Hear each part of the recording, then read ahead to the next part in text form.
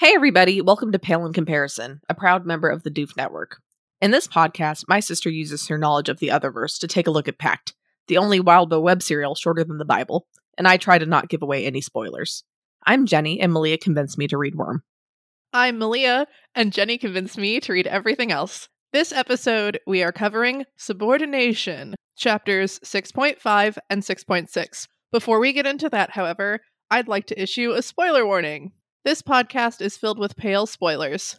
If you don't know whether any of the Kenneteers become forsworn and don't want us to tell you, stop now, read Pale, and come back to this podcast. As for Pact, there'll be full spoilers to the chapters we are covering. All right, we're going to go through the chapter's summary real quick. It's a long one. It is kind of a long one, I know. I guess I could have edited it down a little bit. No, that's fine. All right. Blake goes over the plan with the others. Rose gets snappy at him. Blake tries to apologize to Rose, and then she admits she was forced to tell Conquest Blake's weakness, which kind of understandably freaks him out. They all go out, and they run into the Eye. Blake and Tiffany manage to escape the Eye, but almost immediately run into the Shepherd. He attacks everyone with a pseudo-heart attack that Blake and Alexis are the most affected by. Fell ends up stalling a bunch of the baddies, but has to save his car, because that's obviously the most important thing. And Blake understands that. Rose stalls by asking the echoes to stop, and they listen to her all-powerful voice. Blake ends up knocking out the Shepherd, and everyone's able to escape. It ends on an ominous note when Rose announces that she wants to summon something. What did you think of these chapters, Malia? I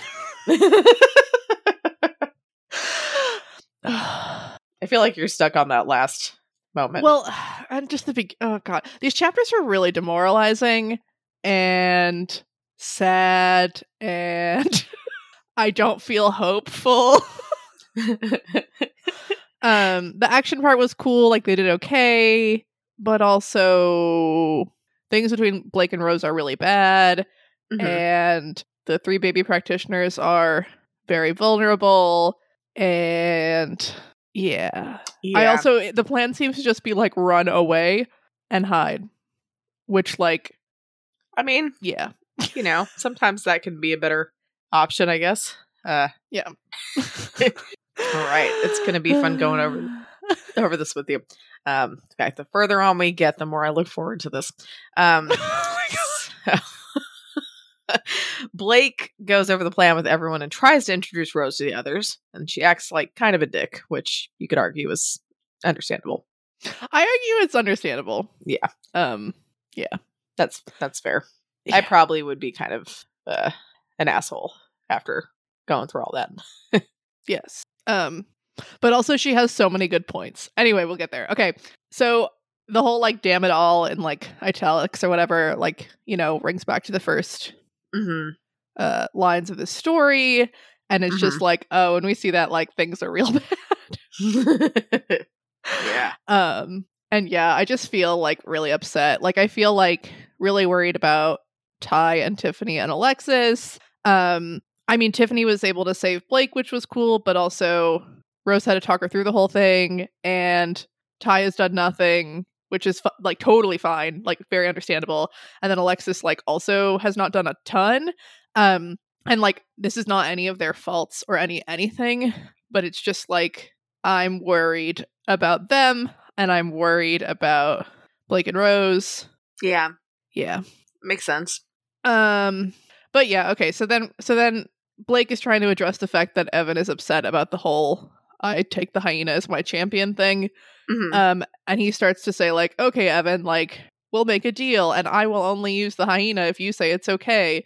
And Rose is like, maybe you should think about that.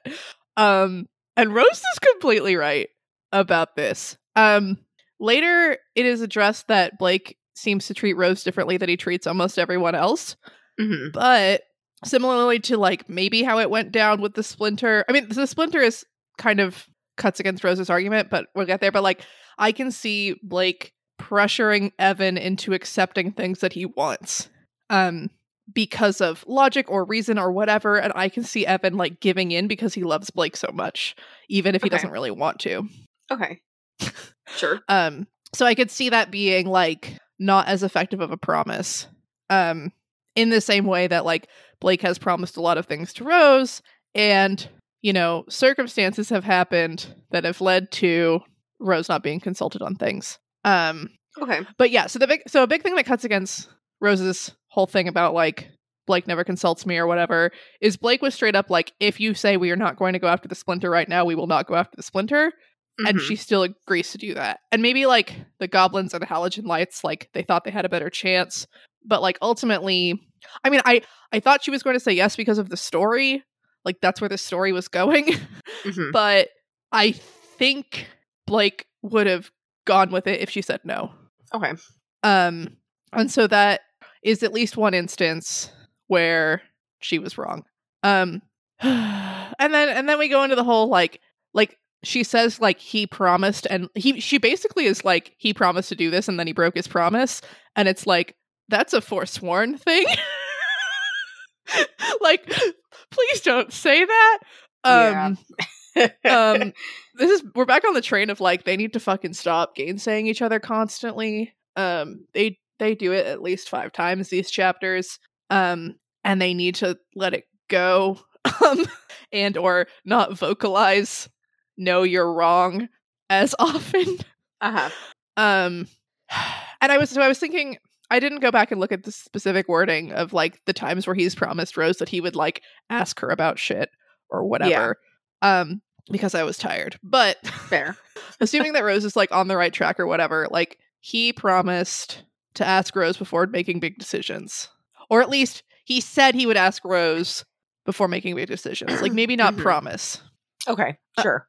And then is it violating that to awaken all of his friends without talking to her first? Yeah. When she wasn't there and couldn't be there? And like ultimately what it feels like it comes down to is like, fuck yes, because he didn't have to awaken his friends and he didn't have to do it right then, and he could have waited like an hour and a half. Okay. He knew he was gonna go see Rose. And he could have gone and talked to her. Possibly. I might challenge you on that. Okay. So, like, sure, timeline wise and stuff, and in retrospect, we can kind of see that. But do you think that his self would have been in any condition, I guess, to go up against Conquest and even offer this challenge like he did if he didn't have his friends there? Like, it could be just a karmic thing, like Isadora said, that made him feel like it was such a good idea, but you can see it's helped him quite a bit build up. And I would argue that he probably needed some of that just to function, Yeah, I agree that they really bolster his self. And I agree that so I don't know whether it was a good idea ultimately, but I'm hoping that it was ultimately.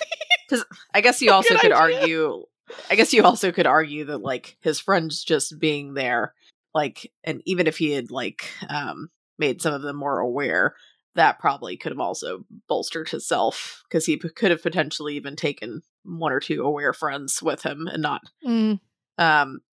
which that is true. And that wouldn't have put them in as danger. And maybe that part is his bad karma kind of pointing him in that direction as well. But yeah, well, because he also, making his friends aware is still a huge choice. Yes, but it's not quite like right. Yeah, because then if he made his friends aware, you could probably argue like, was it that big, Rose? I mean, it is, but you could still maybe be like, but actually awakening them is definitely like pretty big. Right. I also think like there's a distinction between the real world that we live in, which I think I agree with you that like Blake at least needed to make his friends aware and needed to have them around in order to like function. But then there's like the world of the practice where Charles is forsworn for breaking a glass and his friend steps on it. Yeah. And in that universe, or like specifically like according to the spirits, it feels like Blake did not have to do that. Sure.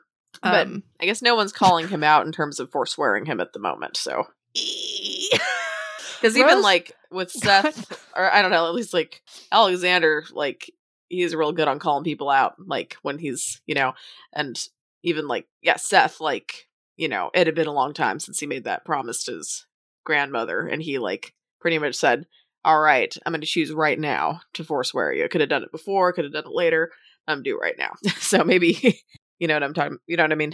Yeah, forswearing is really interesting to me. I mean, like, in a way, it's nice that we had Alexander so much in Pale on a fucking spree, because I got to see examples of it. But it's also like, eventually the universe will forswear you or something. In this circumstance, he is in a place that is under the territory of a lord, and so I think Conquest would have jurisdiction over his forswearing, which we saw with Joseph. So, and Rose does not say, like, I forswear you here.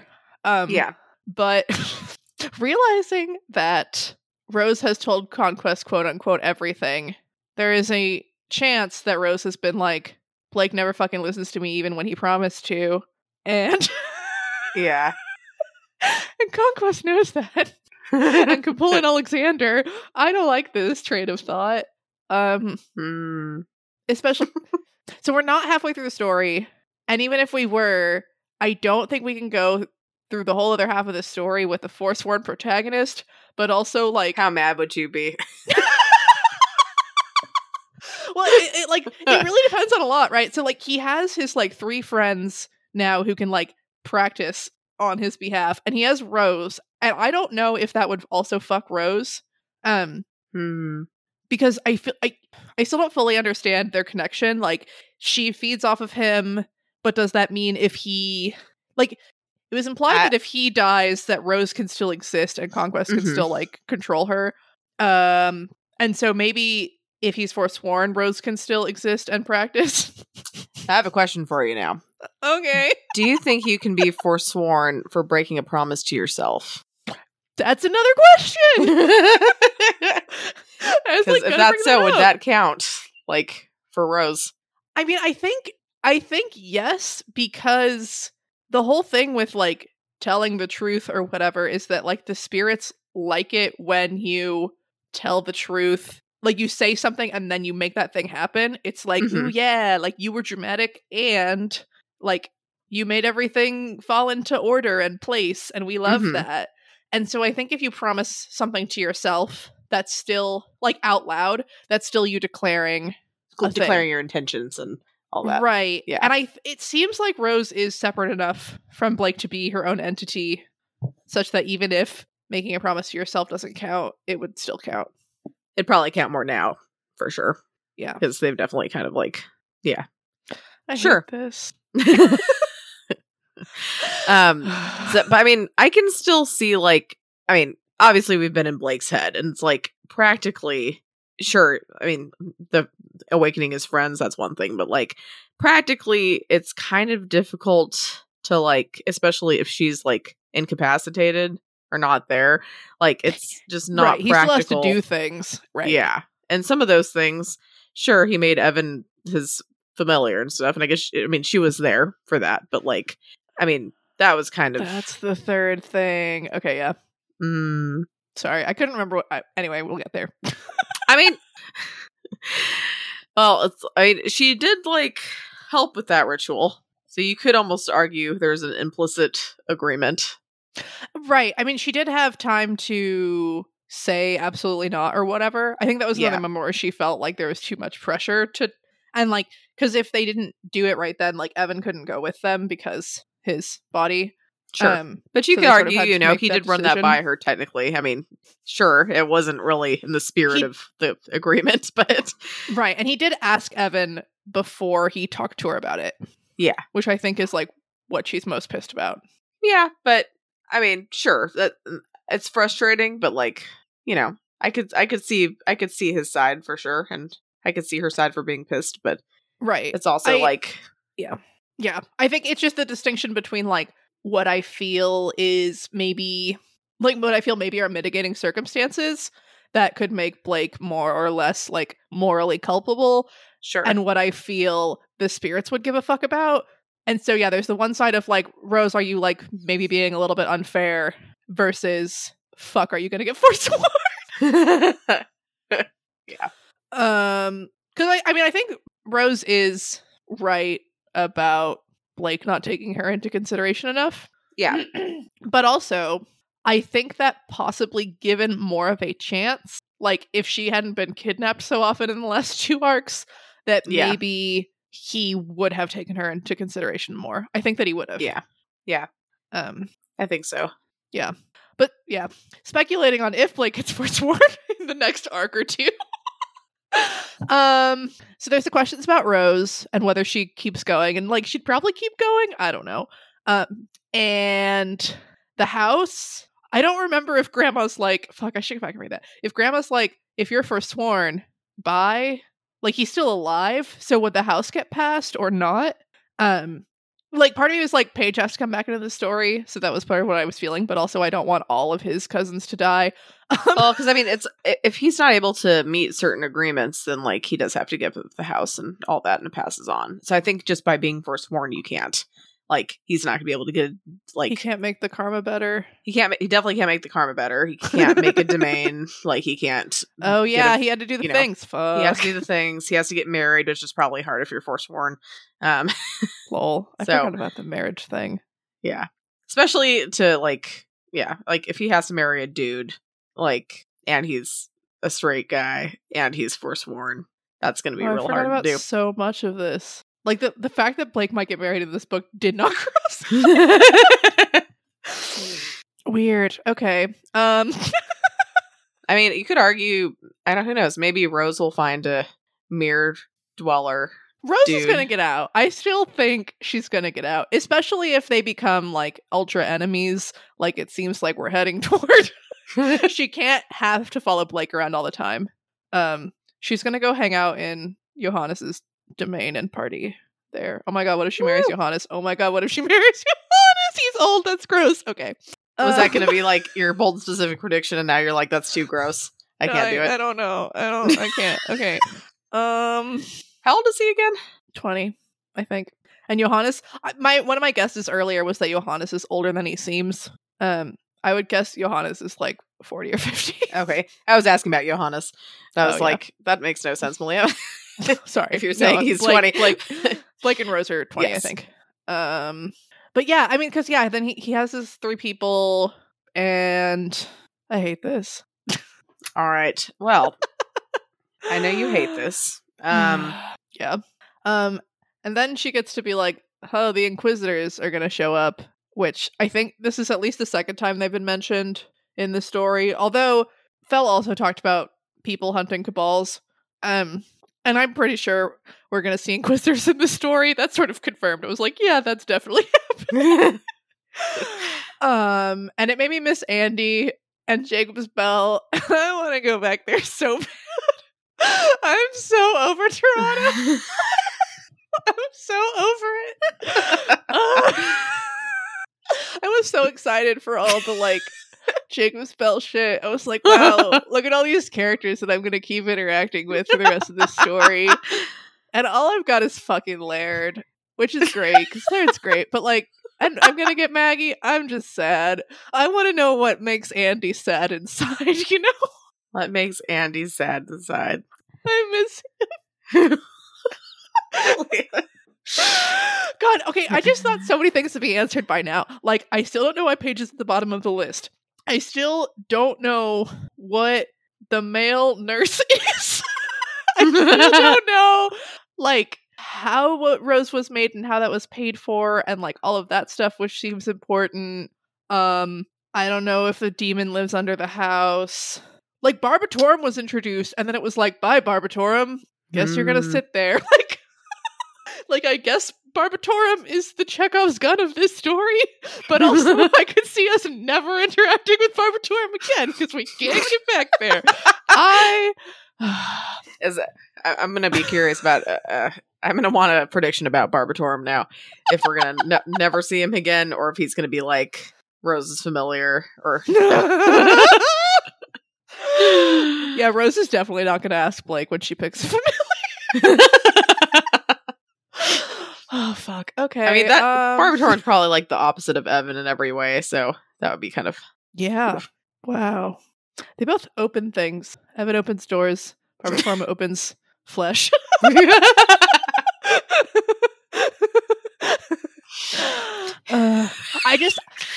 it felt to me like Barbatorum was being introduced as a like, this demon isn't even that bad, like intro demon, like medium demon, but still like we're gonna see things that are way worse.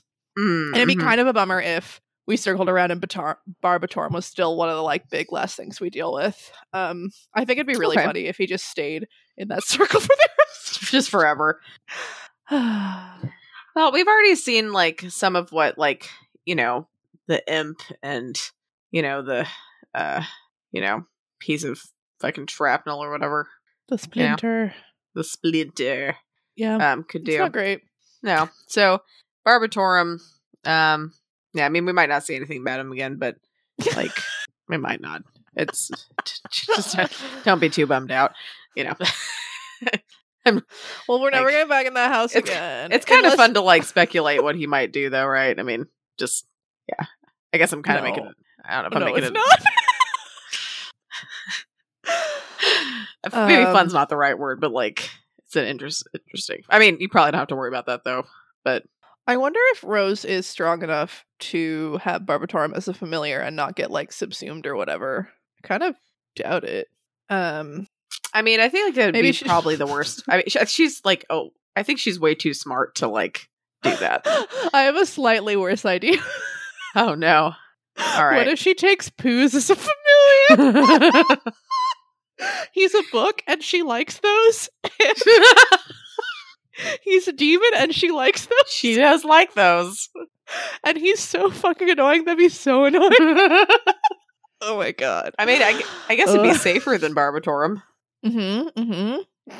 Well, Malia, you're just gonna have to guess. I don't know. You're just gonna have to see what happens, I guess. Oh my god, no, she'll make him her familiar implement because he's a book. Because he's a book. All right. In all seriousness, maybe we should move on to the next part of the story. Yeah. So, unless you have anything else to say here, because you actually wrote a lot. So. Oh yeah, no, I have more to say. Oh, okay. Keep going then. All right. This is probably the biggest like chunk of stuff I have to say in the story. Okay.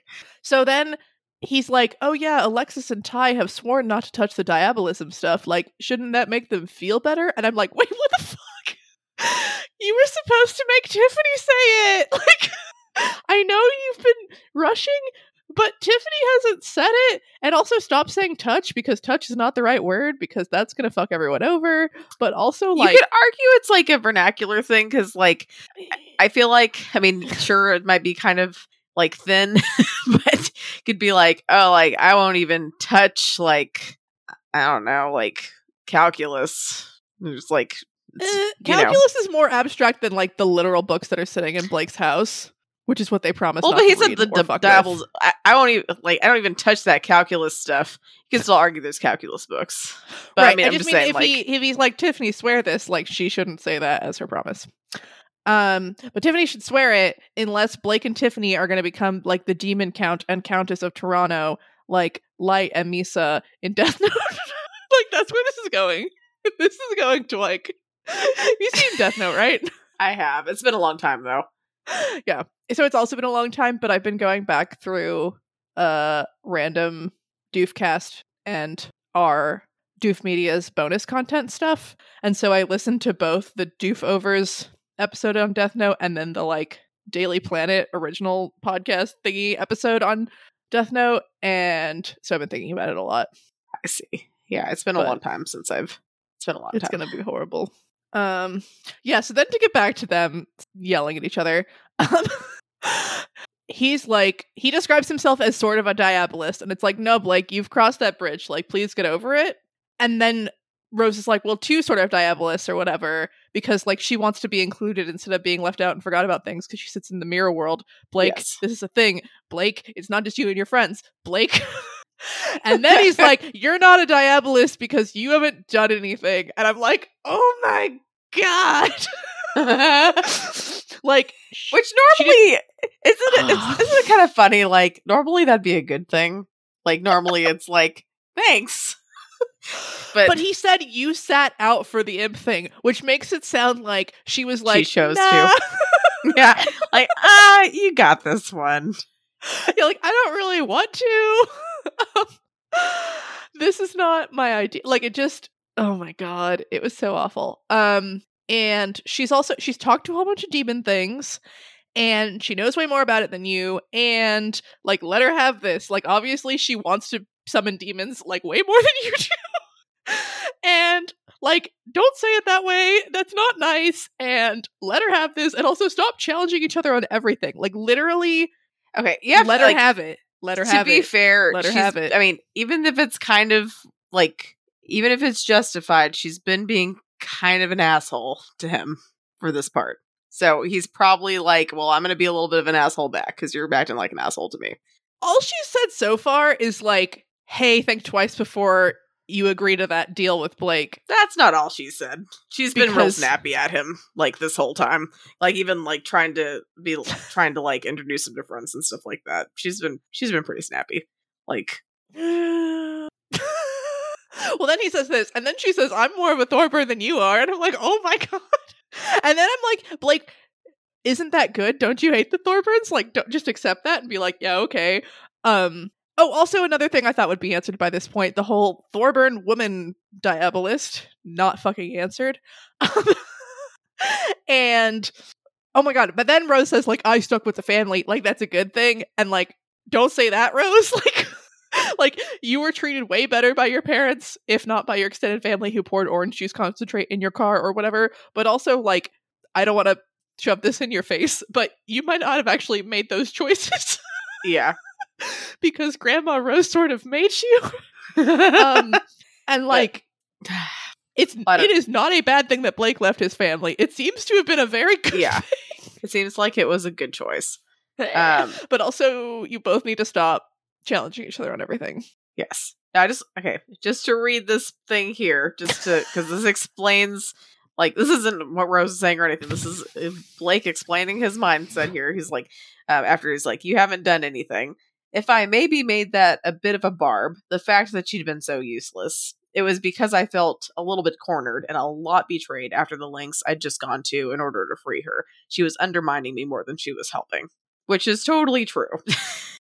Yes, but also Blake had just broken the promise to consult her before making big decisions again, and she'd just been like tortured by conquest essentially.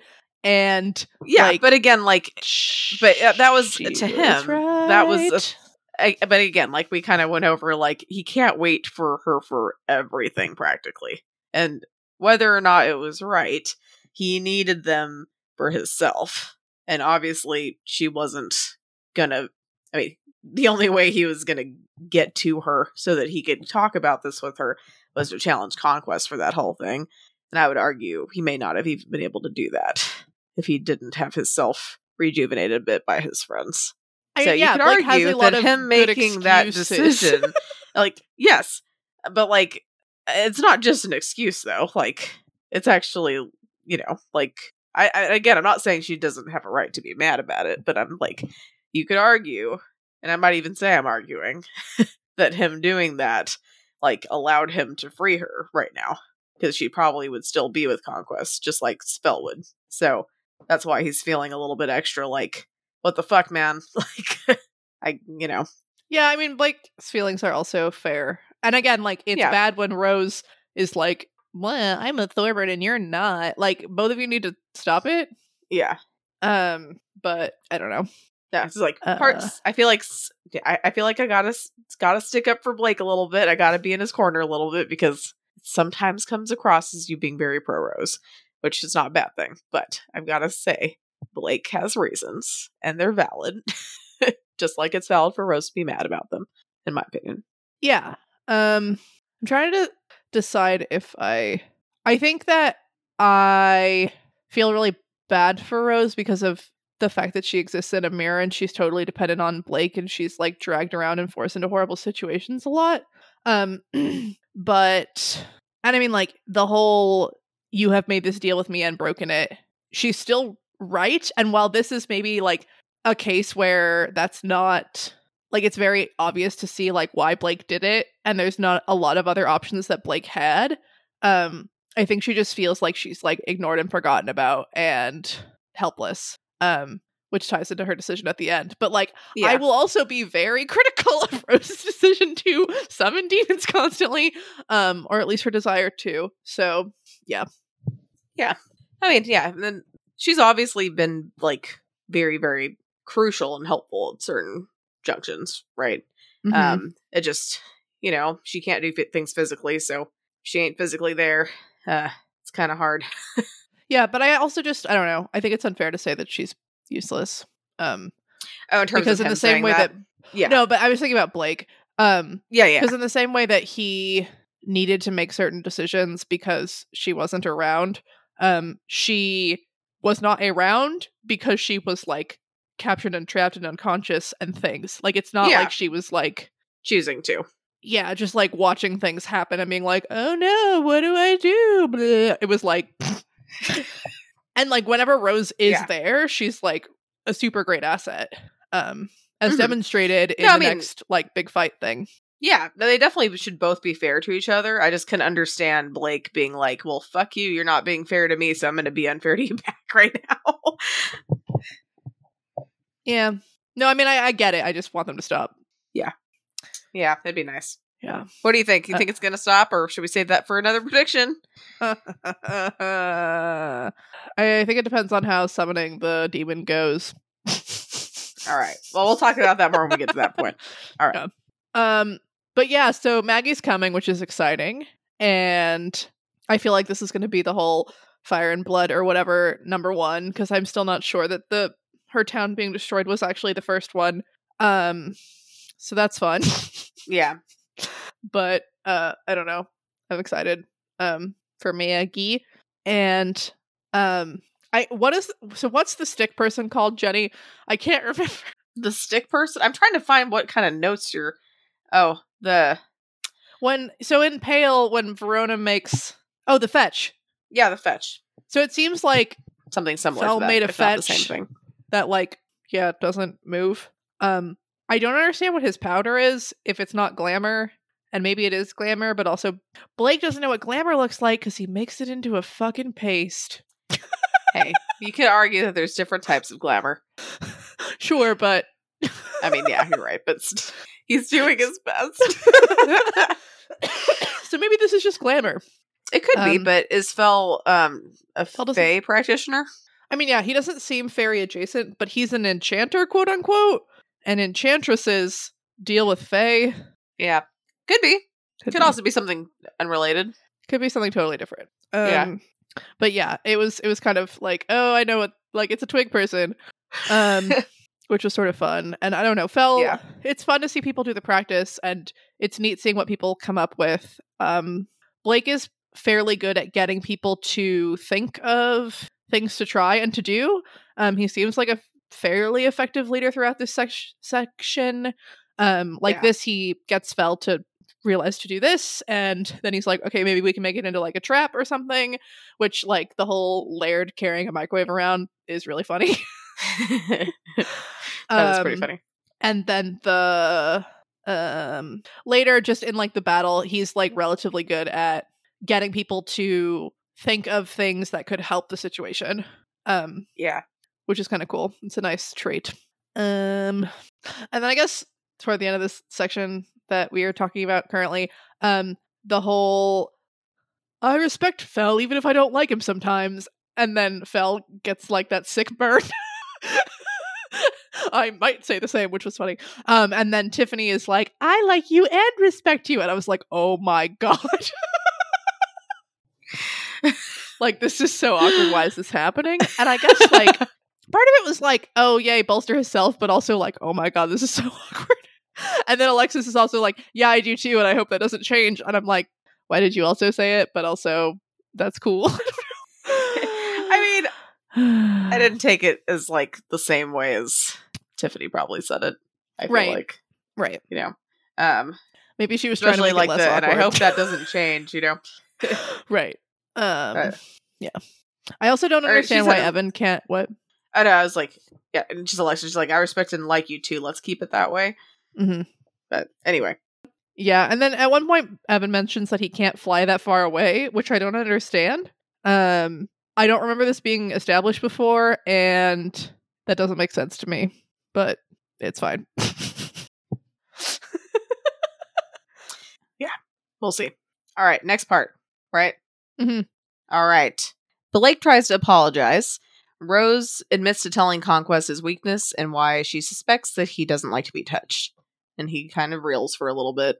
Yeah, this was hard. I feel like I disagree a little bit of with your mischaracterization, because I feel like I still don't understand what happened to Blake. Like, she was like, I speculated, but she doesn't say like that you were raped or whatever, which is like what I think happened. That's why I said why she suspects that he doesn't like to be touched. But I feel like she doesn't say like, I think you were raped. She just says like, I told Conquest what I think. Is that what you mean? I'm trying to read over my sentence I just read. Conquest. Yes. His weakness and why she suspects he doesn't like to be touched. Okay. But she didn't tell Blake why she suspects he doesn't like to be touched. Correct. Got it.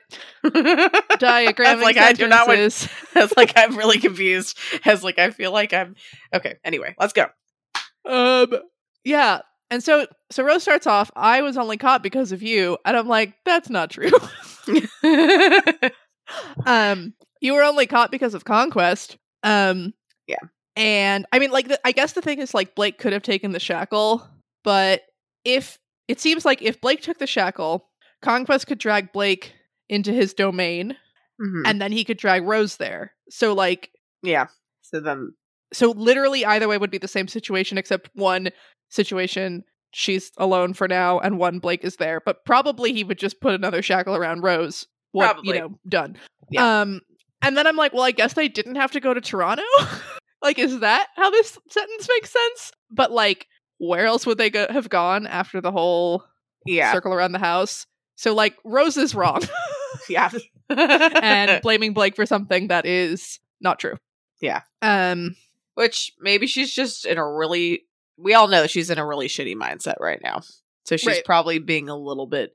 Again, I'm not saying it's not justified, but she's being a little dickish right now. So she's probably, barbing her words a little bit more and being a little bit more curt. She is lashing out at Blake. And then the whole, I'm the only person you're not trying to balance the scales with, and like Blake doesn't disagree. I'm not certain what he's supposed to do until like things calm down. Yeah. Like I could see, I mean, I think that this whole summoning a demon thing is going to be a big test of this concept or whatever in Rose's mind. And I could see that Blake could, fulfill some of this imbalance in their relationship by, really taking her seriously and really like working with her about this. But it's kind of like, he can't pay Rose $10 for a ride, and like he hasn't excuse me, it's felt more like he doesn't want to owe people things, and less like, I don't know, because he also did just like drag all of his friends into like demon hell world, which feels that's pretty shitty. Yeah. I don't know. I mean, so I guess the three major times she's been undercut, according to Rose, are awakening your friends without asking me, asking Evan to be your familiar, and then I think the whole making the big announcement at the meeting in Jacob's Bell. But I don't know if that was the third one. Maybe. Because if that was it or wasn't it or whatever, like I can't think of what the other one was. And yeah. Because threes are bad. Threes are bad, but they're powerful. Yeah. Yeah. But then also, it's good that Rose tells him that she told Conquest about his weaknesses and crap. I'm glad that she told him when there weren't other people around. Yeah. But she really, really should have been like, Blake, I need to talk to you privately, please. Yeah, and he kind of dragged it out of her. Right. And that sucks. Yeah. I think she feels really guilty and sad, and also I think she's right about being like, hi, I'm going to open up all these traumatic things that I'm assuming you've experienced right now. Seems like a bad idea, but I think maybe she could have been like, hey, Blake, I want you to know that this is what's up and this is what we're working with. Yeah. There's also a chance that Rose is wrong in her speculations. At least, a little bit. And maybe knowing what she told Conquest could help in strategizing somehow. I don't know that she's necessarily wrong, at least not in a meaningful way, but she really should have, talked to him about this. Yeah. Maybe she was feeling, guilty or whatever, and I could see her lashing out as, justifying kind of betraying him in this way, even though it was not her fault or her choice. But the whole not telling him sucks. Yeah. It does suck. Yeah. So Rose fucked up. She fucked up. I mean, yeah. Again, couldn't help telling, but she should have fucking said she should have been like, by the way, this is what's happening. She should have told him immediately. Right.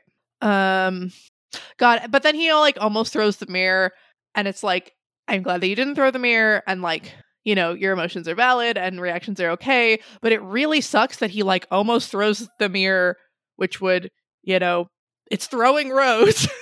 Yeah. And then they don't say anything to each other than can you run reconnaissance? Cool, bye. That sucks. You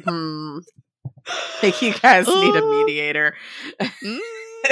Yeah. Well, they all leave the apartment. Blake and Tiffany ride together, and they run to the eye. Yay. The part where it's like, oh, there's too many people for my car, and Blake's like, yay! And Alexis like, oh fuck, I know what's going on. And Tiffany's like, maybe don't say that you know. And she's like, no, I know. And I was like, I also know. It was a really fun moment of yay, being in sync with the characters and stuff. And it was funny. I think it's interesting that Alexis doesn't like Blake's motorcycle or whatever and thinks it's dangerous. Because she has tattoos, she's kind of edgy and artsy, and she smokes, and just all these things where it's kind of oh yeah, and she's cool with the motorcycle, or oh yeah, and she rides on Blake's motorcycle all the time. And it's just I don't know, slightly unexpected that she's oh fuck that. And I don't know, it made her a little bit more filled out as a character for me in a fun way. That is kind of fun. Yeah, I like that Tiffany rides on it, but it's also, I kind of liked that it wasn't romantic in any way. Mm-hmm. And he was like maybe she hoped it'd be, which I was like, lol, yep. And then it's no, you can't hold on to me because I will crumple and die. Yeah. And then later he physically pushes her off of it, which on the one hand rude, on the other hand funny. On the other hand, also understandable, but it was just poor Tiffany. But also, Tiffany, why did you do this? Tiffany, why did you make these choices? Why did you do? Why did you do this? You just met this dude. You do not you should, at the very least, you could have waited and been hey, maybe I'll awaken after right. You guys let maybe me know what's up. Days. Yeah. See if I actually still like this guy. Apparently I just like this guy. He says he is involved with demon shit, but he's kind of cute and he has a motorcycle, so it's okay. Yeah. Yeah. Yeah. Evan continues to be perfect. Amazing. The whole him being in Blake's jacket and just screaming because he's having so much fun. It's so cute. He's so good. Yeah. He continues to be a really nice uplift in this story, and I'm very worried about him because he's too good. But yeah, so they're going, and it's action, and they run into the eye, and the eye sort of kind of reminded me of Countdown Cassandra, just in the natural disasters and connection. But I mean, the eye seems to just be I'm going to demolish innocence, and Countdown Cassandra seems to be maybe someone will survive if they listen to me, and a little bit less I mean, we saw with the lightning that Countdown Cassandra made that happen. But there seemed to be enough outs or something, whereas the eye's I'm gonna flip these cards and explode them, and it's going to be fucking horrible just because Blake's here. And that sucks. That does suck. Yeah. And then Fel with his gun. I was like, who the fuck is shooting? And it was oh, it's Fel. And I don't know. It was kind of exciting, and Fel's badass, and Archon's hard to get in Canada, and I don't know. It was just exciting. All right. Basically, they escape the eye, and then they immediately run into the shepherd. Woo! Woo! Oh my god, Blake's like, who's tracking us? Is it the shepherd with these, like, bajillion ghosts all around? Like, obviously, like, what the fuck?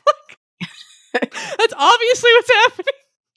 Ugh, he's perfect for that. Like, what are you talking about? Anyway, and then Blake comments that Fel was driving as recklessly as, like, when he took him to see the Knights, and I was like, ugh, you have trained for this moment, but also... He's also like, if literally everyone in this car dies, it's probably for the best. Yeah. Yeah, having a vaguely suicidal person on your team is, like, not great. But it's not great, but yeah, I mean, now Blake knows how it feels to be on his team. Yeah. But yeah, the shepherd is also a cool baddie. Like, he's made of ghosts, ? He has somehow made himself out of ghosts. I wonder if he's just, like, kind of, like, astrally projecting himself. Like certain people in Worm who shall not be mentioned because spoilers. Not in the same invincible way. But because I mean he's still a human. Like, I don't think he's literally made out of ghosts. I don't know. But yeah, he's scary. The whole, like, I have a heart attack echo, like, watch me go is ouch. A lot. It's interesting seeing how it affects Blake because he's weak as shit, and then Alexis because she's, like, more susceptible to it was really interesting. I felt really bad for Evan because he's hurt so much because Blake is hurt. And, like, that was good because Tiffany didn't realize what was happening with Blake, but yeah. I thought it was pretty interesting. Yeah, like, reading about it. And then it's just like, should I give him CPR? Like, he's still fucking alive. We can't go to a hospital. Like, he didn't die yet, guys. Right, yeah. So, I mean, I guess if you didn't have magic. So Rose saves him, and Tiffany is the conduit for Rose saving him. And of course, he only thanks Tiffany, and I was like, fuck you, but okay. And I like that Tiffany has sympathy for the Echoes when it's like, throw salt at them, and she's like, and Rose is like, it's okay, they're, like, not even people, bye. Like, that was nice. I was like, yay, Tiffany. Yay. Yeah. But also, that's nice. Do you have thoughts about heart attacks and what should be done in this situation? Other than, I guess, like, call 911. Yeah, so obviously, if you think someone's having a heart attack, get to the hospital as soon as possible. Okay, so you could, I mean, a lot of people will describe symptoms as being like an elephant sitting on your chest, or if you're feeling a sense of doom, which sounds kind of funny, possibly, but if, like, honestly, that is one of the symptoms. If you feel like a sense of impending doom, yes. Also, keep in mind, symptoms can be different for women. Not like women in particular can have very different symptoms. They don't always have chest pain. Sometimes they'll have jaw pain or back pain. But yeah, and a lot of times that won't get taken as seriously. But hopefully the hospital you're going has a relatively well-trained staff. So if you are having chest pain or even abdominal pain, or if you're having jaw pain or anything like that, they should do an EKG. Whether or not you get to the hospital, if someone has aspirin, give that fucker some aspirin, okay? 325 milligrams of aspirin, and let them know that you've given them that already, okay? But basically, like, if somehow you have access to oxygen, it's usually better to give them oxygen, just because their cardiac, they're probably not doing super great, may not be passing oxygen throughout systemically super well, so giving them a little bit of oxygen is helpful. Most people don't have fucking oxygen on hand, but most people do have aspirin, so give them aspirin. Ideally chewable aspirin, because that works like immediately. So 325 milligrams of chewable aspirin. Main thing you do is get to the fucking hospital, and they can see, for one, if it is a heart attack. Depending on the type of heart attack, you might be going up to the cath lab immediately. And don't be, if you are feeling like you're having a heart attack, it's not going to make that much of a difference if you just ate or something, but don't have a snack right then, because if you do need to go and get to the cath lab, it's better if they can do some sedation for you. And it's not super fun if, like, they can't sedate you because you just ate. And the reason for that is because if you just eat, or if you've eaten within 6 hours, it increases the risk of aspiration. there's some studies I think that have kind of questioned that. But I know I've had a patient that didn't. He basically lied, unfortunately, and he had eaten, but said that he hadn't eaten until like he did aspirate, and he ended up being okay. But like he got admitted to the hospital anyway. But he was like, "Yeah, I did kind of eat after all." It was like, "You mother, you fucker." There's a reason we ask you. Yeah, there's a reason we ask you, and it's not because we're trying to be dicks. Anyway, yes. Otherwise, you can probably Google a lot of heart attack stuff. That was kind of just off the top of my head. What happens to you if they can't sedate you? I mean, they just do their shit anyway, and it hurts a little more. I mean, is that like cutting open your chest, or is that like no? They're not okay. So they're not going to do like open heart surgery, but like okay, going to the cardiac cath lab. They usually. Granted, I don't work in the cath lab, but like they will generally go like into one of your arteries and use wires to kind of go to the area where like if there's a clot there, where they can try to remove the clot or break the clot up, and they'll take the clot out. This might not be totally 100% accurate, but this is kind of what I'm thinking because I don't work at the cath lab, but so the main. It shouldn't be like super painful, honestly, but like the main thing is like them putting in what we call a sheath into your artery, and that it can be on the bigger side. Sometimes, like depending on what kind of procedure we're doing, it can be like the size of a straw or like even bigger or smaller. But like that's the part that really hurts, and they still give you lidocaine. If there might be a cath nurse or cath lab doctors listening to me and it's like I'm kind of like inferring what I know from my department. So which like maybe I should Google this, but like cath lab, I'm pretty sure that's not like too far off though. Cath lab procedures. Yeah, I think it just depends on what kind of procedure they're doing, but like they can place like a stent into your artery if it's blocked and that's causing the heart attack. They can open it up, or they can do studies to kind of see like I guess how well like your heart and coronary artery functions are. There's like a bunch of different things you can do, but it's not usually like super painful. It's just enough to do what we call moderate sedation, which is enough to keep you so like if we talk to you, you answer back. You're not supposed to be like totally zonked out. Is that like laughing gas or something? No, we use at least in my hospital, there's like some different medications that you can use. Normally we just use fentanyl and Versed. And fentanyl is like a pain medicine. It's an opiate. Versed is a benzodiazepine. It's a anti-anxiety type of medicine. It makes you really, really sleepy. It kind of has an amnesic effect, so you kind of forget things. Those are really our main two that we use, unless you have allergies. I know some other places will use like ketamine or they'll use propofol. We don't have those, just because, I guess our procedures are so short, usually. Some of them are a few hours long or something, but they're usually not too long, so kind of just have a nurse that like keeps on going with that. And if for some reason like that wouldn't work, then we could get an appointment set up with anesthesia to do it.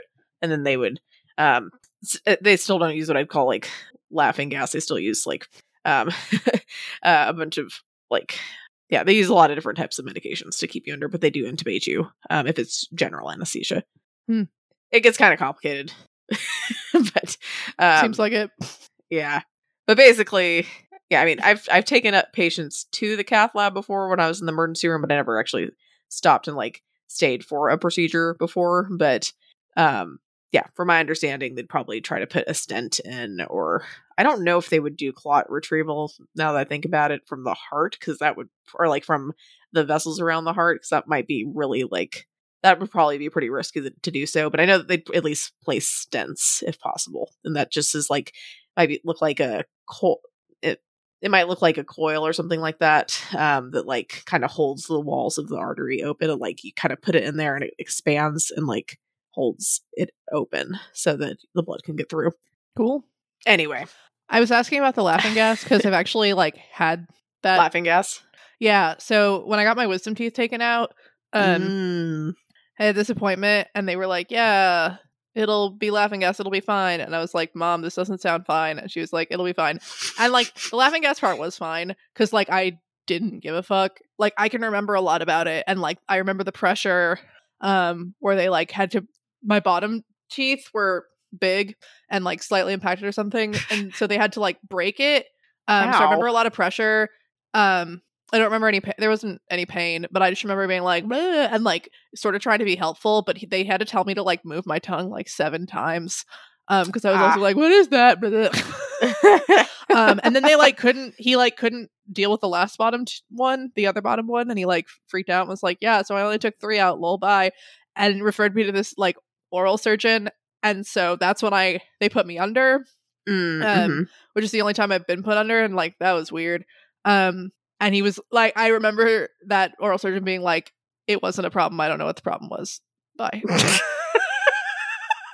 But I was also just like, fuck, why couldn't I have gotten this done this way in the first place? But it's whatever. Did they actually intubate you? What does that mean? It means that they put down a tube down your throat. Oh no, because they had to get in there. Unless they did while I was unconscious. Do they do that while you're unconscious? Yeah, that's kind of fucked up to do that while you're awake. They give you they give you a sedative, and then they give you like basically like paralyzing medication. And they do that so that you don't like move or jerk or anything like that. But they do those things, and then they put that in. But they'd probably tell you before they were doing it, so maybe they just gave you like moderate to deep sedation, and you just don't remember. But yeah, I don't remember. Okay. I feel like they wouldn't put a tube if they had to go in my mouth, but I don't know. It depends on where in your mouth. Like, because they could still put the tube off to the side, potentially. Because we've actually had to do, I want to say, venous malformation, like, of, like, the tongue. Or, like, a patient had a venous malformation. We were trying to fix it. And I know we've had a couple people of the tongue, and they've had to get intubated for that. And, if we have to work more on one side, we'll just ask them to put the tube on the other side, or like lean it towards the other side. So, but I don't know. I'm not familiar with dentistry. Like in a office, it was not in a hospital. So they probably didn't do that then. Yeah. Yeah. They probably just, I don't know if I don't really know that much about laughing gas. I know they'd use that for dental procedures. I don't know if I didn't think they use that for like hospital anesthesia, but I could be wrong because I mean, but I was just thinking about being sedated, but also knowing everything that was going on. Sure. I mean, I guess they could use that initially, but I don't think they do. I think they normally like, because they put the mask over you and like ask you to breathe and stuff. But I think it's normally while they're pushing meds through your IV to knock you out. At least whenever I've helped intubate someone and like, okay, when I say help intubate, I don't really mean help intubate. I mean push meds for someone to intubate. Get intubated like in the ER. Given like it all through the IV, but yeah, I'm no means like an expert in anesthesia or anything close to that. So some of that's just speculation and based on what I know, but that's kind of a lot to say. If you have pressure in your chest or pain in your jaw or pain that goes over into like your left arm or your left side or your back, then if you feel impending doom, then you should probably go to the emergency room, like stat, and get checked out. Yep. Yeah, because that's not good. So, and take some aspirin, take some chewable aspirin. Anyway, we're gonna go on to the next part. Also, okay, just as an aside, if someone has a pulse, they don't need CPR. Okay. If someone has a heartbeat, they don't need CPR. Granted, you can, if you hook someone up to a monitor and they have a heart rhythm on the monitor, that doesn't necessarily mean their heart's beating. That there's something called pulseless electrical activity, or PEA.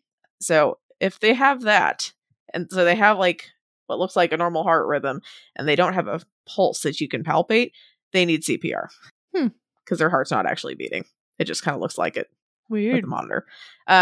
If they aren't breathing, but their heart's beating. They still need probably rescue breaths. In fact, everyone just go out and take like a CPR class. It's just a good idea. Just go do it. Like, you know, it doesn't cost that much money, I don't think. And it's, or at least watch some videos on it, you know, just do something. But I mean, you probably, like, if someone's saying ouch, or, you know, if they probably don't need CPR, because you can break somebody's ribs. I know I've done it, if you're doing them properly. And you don't want to do that if they actually have a heartbeat, because that's just kind of mean, you know. They're not going to be too happy about that. So, anyway, on to the next part. Fel attempts to stall using illusion magic, but he has to save his car because, like, it's his car. It's fair. Yeah. It's nice that he loves his car. I love that, like, Blake was like, I totally get this. Like, I totally understand you, and we have to save your fucking car. Like, we have to. It was really nice. I feel like Fel likes Blake more because of that, but also will never admit it. He'll never admit it. It's really sweet. It's like he's like, you're an asshole, but you're my asshole, I guess.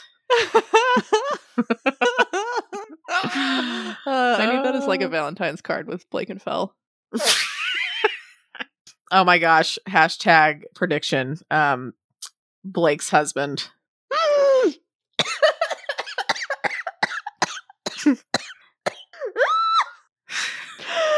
Oh no.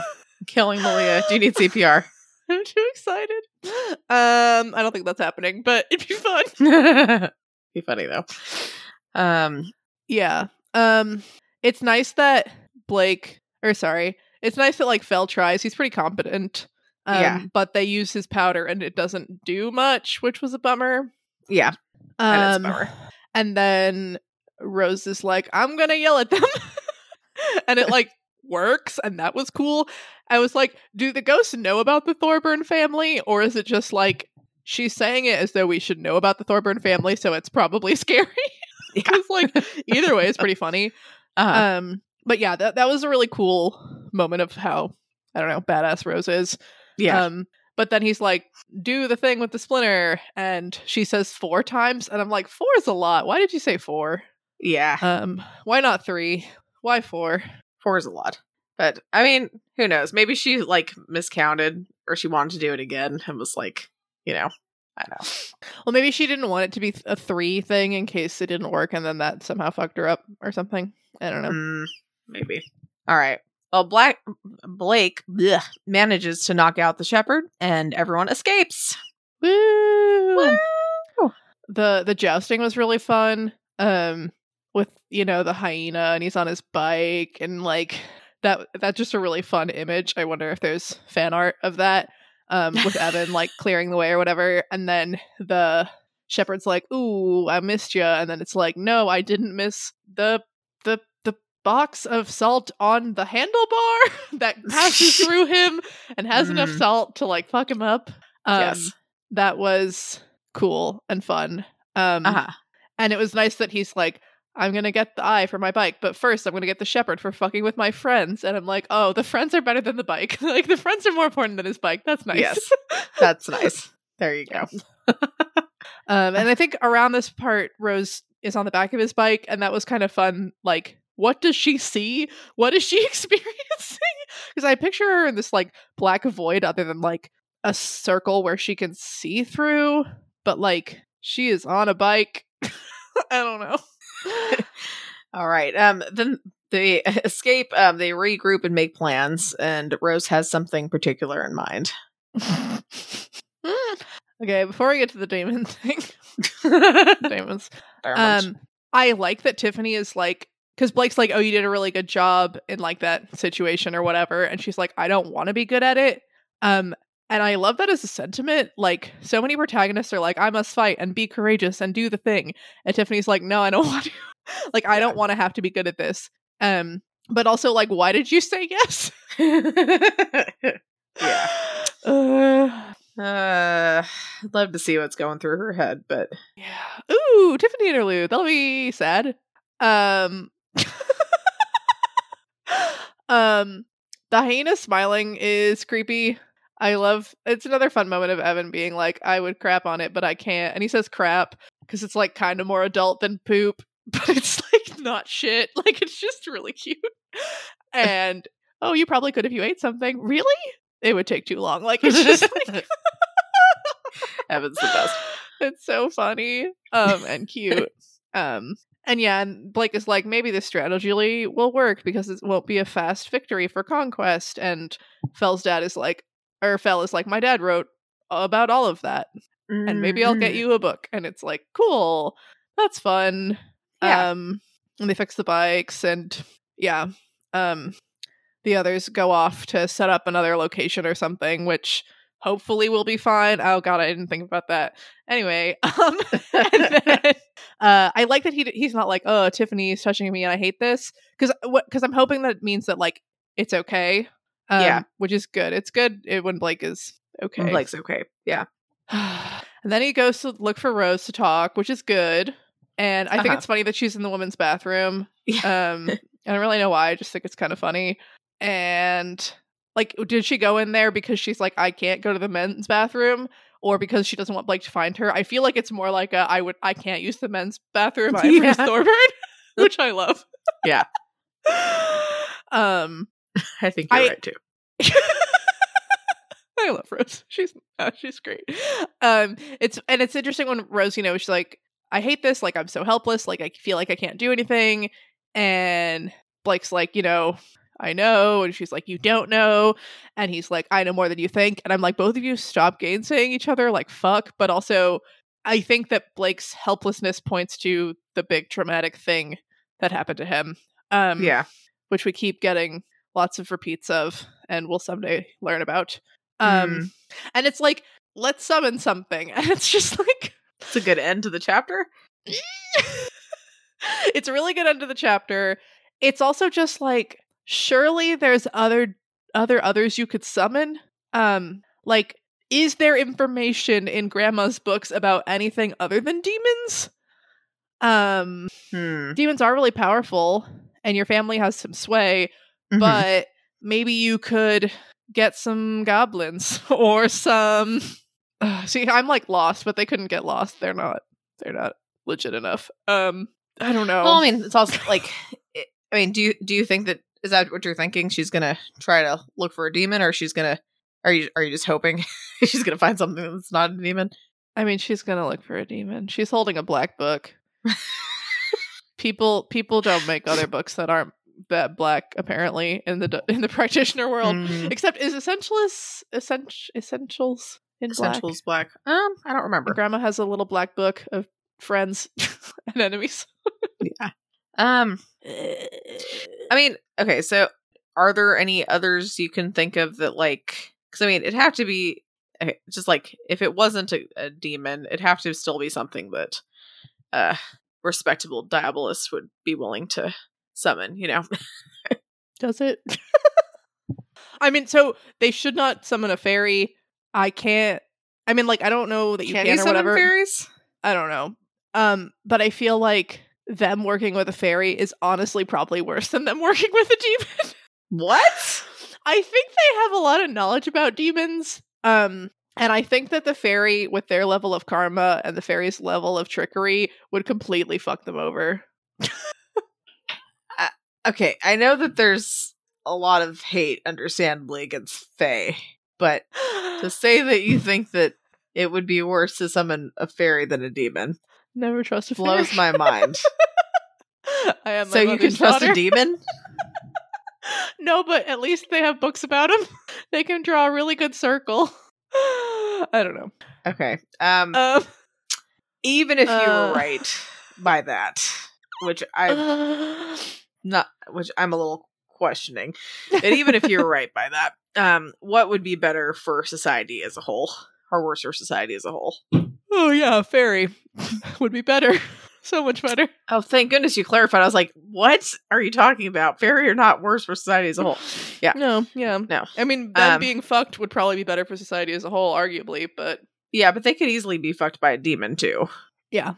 Because, sure, they have books on them, but... Yeah. What other types of others are there? And also, like, how do you summon others that you haven't bound, unless they're demons, because obviously you can summon demons, because that seems like a whole thing. Yeah. So even that's probably going to be a demon. Yeah, like the only other thing I can think of is like how they got June, but that wasn't really summoning. It was kind of calling for her.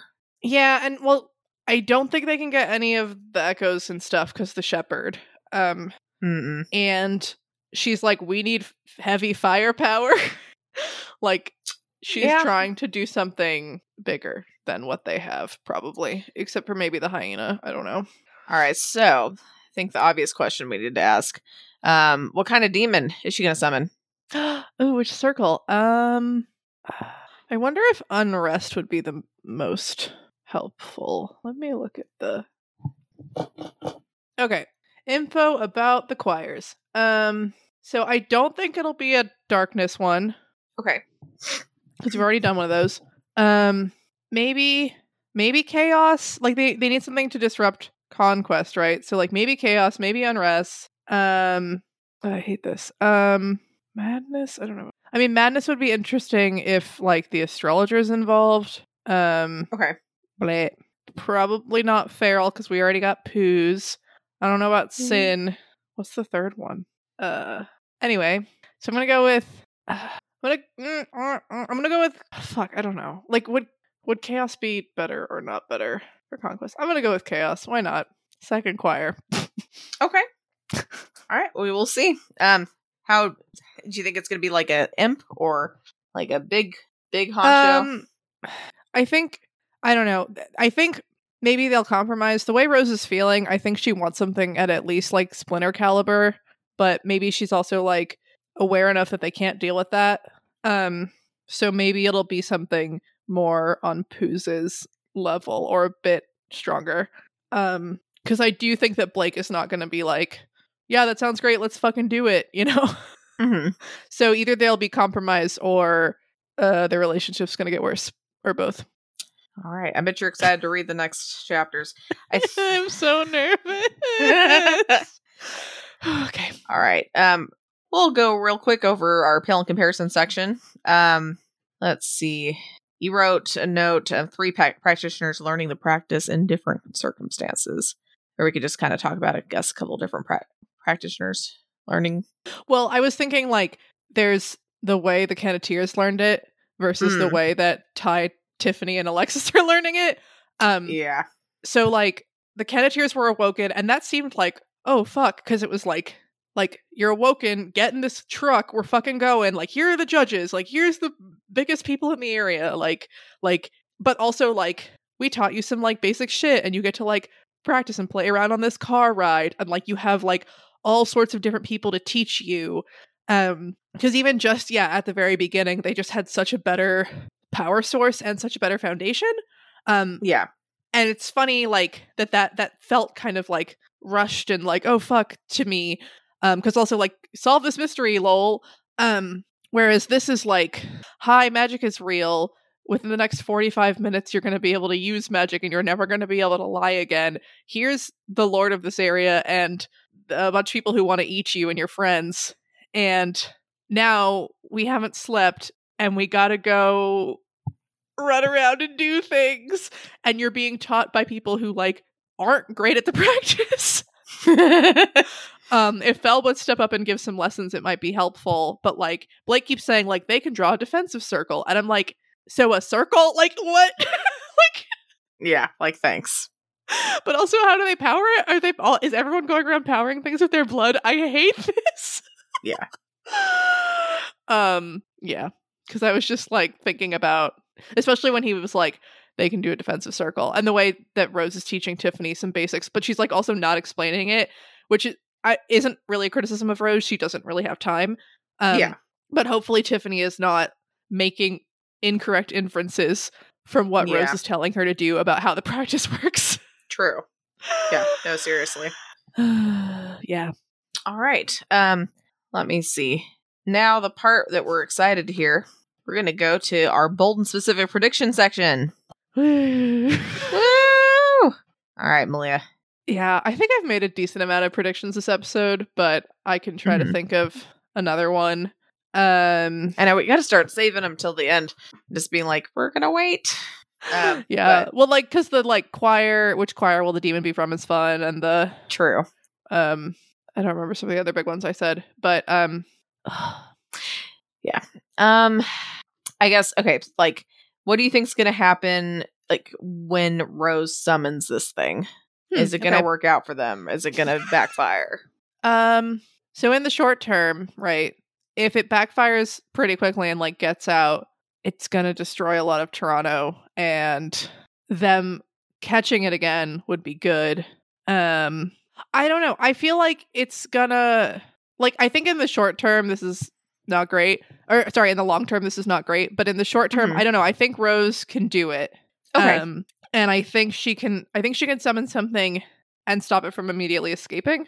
I'm worried she'll summon something too big. But I think Rose has been doing a lot more study, obviously, than Blake has. And I think it's interesting if it's like, I mean, the whole like, oh, we fucked up and now we have to go get that demon back is fun. But the like, we have a demon under our control and now we have to deal with the moral consequences of that fact feels a little bit more Wild Billy and a little bit more interesting to me. But I also never know what Wild Bill's going to do, so I'm not sure. Yeah. He's sneaky. Yeah. Ultimately, like, summoning a demon seems bad, so. All right, well, I guess we'll get to see if your prediction is correct. Is a demon summoning going to be bad? All right. Well, while Malia's writing down her prediction, we're going to go over our previous discussion question from last week, which was pick a word that starts with C and tell us what type of practitioners would make up that group. And a bonus, come up with a dinosaur that has a curse word in it. So we'll start with Ace of Swords / Clawford. Yes, Ace of Swords on Reddit, Clawford on Discord. What do you call it? Discord. That's the word. Started with a clutter of collectors, which I like. I should also start by saying we're not going to read everybody's because everyone got really enthusiastic about this, which is great. So many. But holy crap. Like, we're not reading all of those. I'm sorry. I can't do it. So we picked some that we liked in particular from... yes. Yeah. Which doesn't mean if we didn't pick it, doesn't mean we didn't like it. But we could only pick so many. You know? It just is what it is. All right. Yes. Spinagon said a cancer of mussers, which was funny. Which is funny. Jonalith said a cloud of elementalists, which I like that. Jarl Zarl says a caravan of nomads, which I guess is not necessarily practitioner-y, but I still liked it. I love it. Yeah. Mirthstrike said, and this is probably my favorite one, a CC of technomancers. So good. So good. Koro said a constellation of astrologers, which I love. Koro said a lot of them, and so we added another one. They also said a crap load of goblin kings, which is kind of perfect. It was so, yeah, I couldn't, because the constellation was like, oh, Diana, and oh, my thought about Johannes is familiar, but then like a crap load of goblin kings is so good. It was hard to pick these, y'all. It was hard. Yeah. And then shout out to Jarl Zarl for answering the dinosaur question. Tyrannosaur ass Rex. Yes. Blake Tall also answered the dinosaur answer on Reddit, but I don't speak French and I was confused a little bit, and I'm sure they're very funny. So they picked out some Quebecois swears and they're on there. All right, so take a look at those because I'll tell you, aside from not understanding them, we would butcher the hell out of them if we tried to say them out loud. So, let's think. I feel like I normally think of discussion questions while we're talking through this, and for some reason I just didn't. We could always skip it. We've never skipped it. At the beginning, we were like, maybe we won't do these every time, and we've literally done it every time. I know. I guess we could always like try to think of something.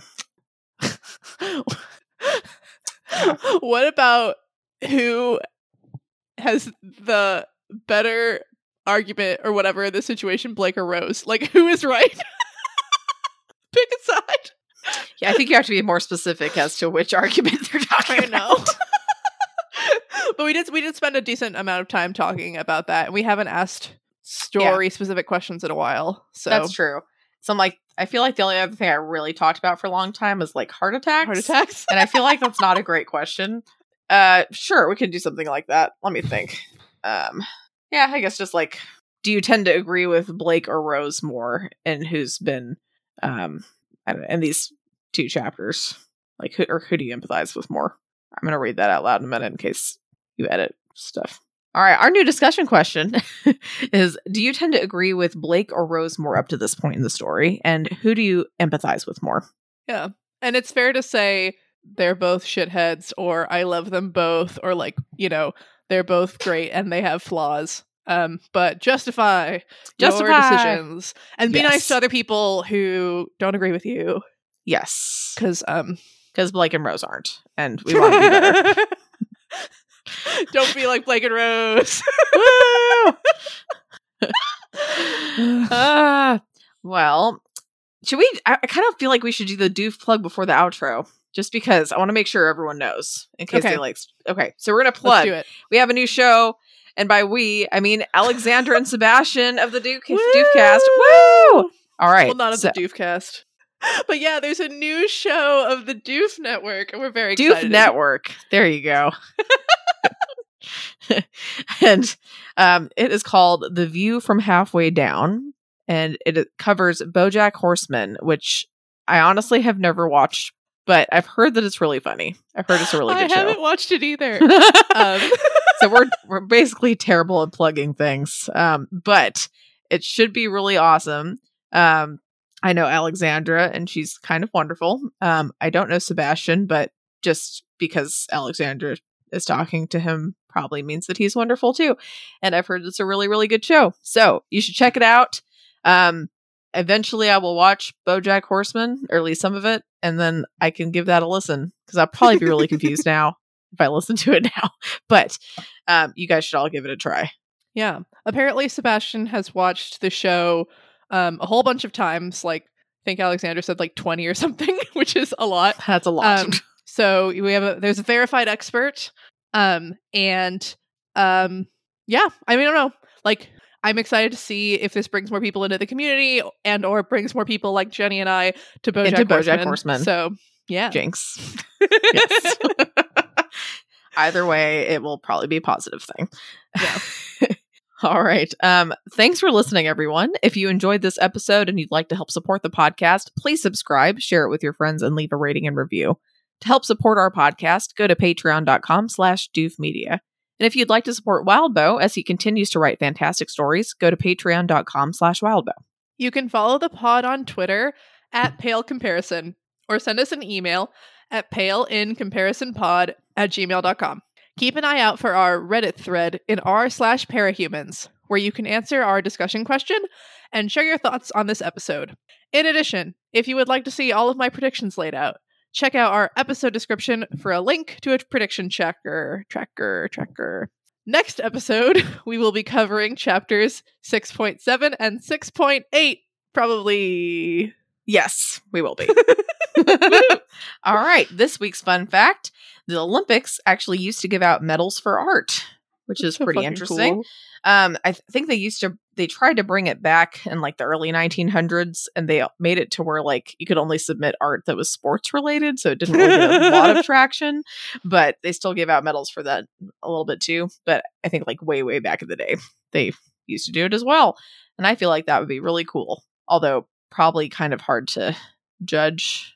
But I mean, just like, so it's like they pick someone from your country picks people and sends them? I guess. I mean, I didn't really look that much into it, to be honest. But I found the Wikipedia because I'm fascinated.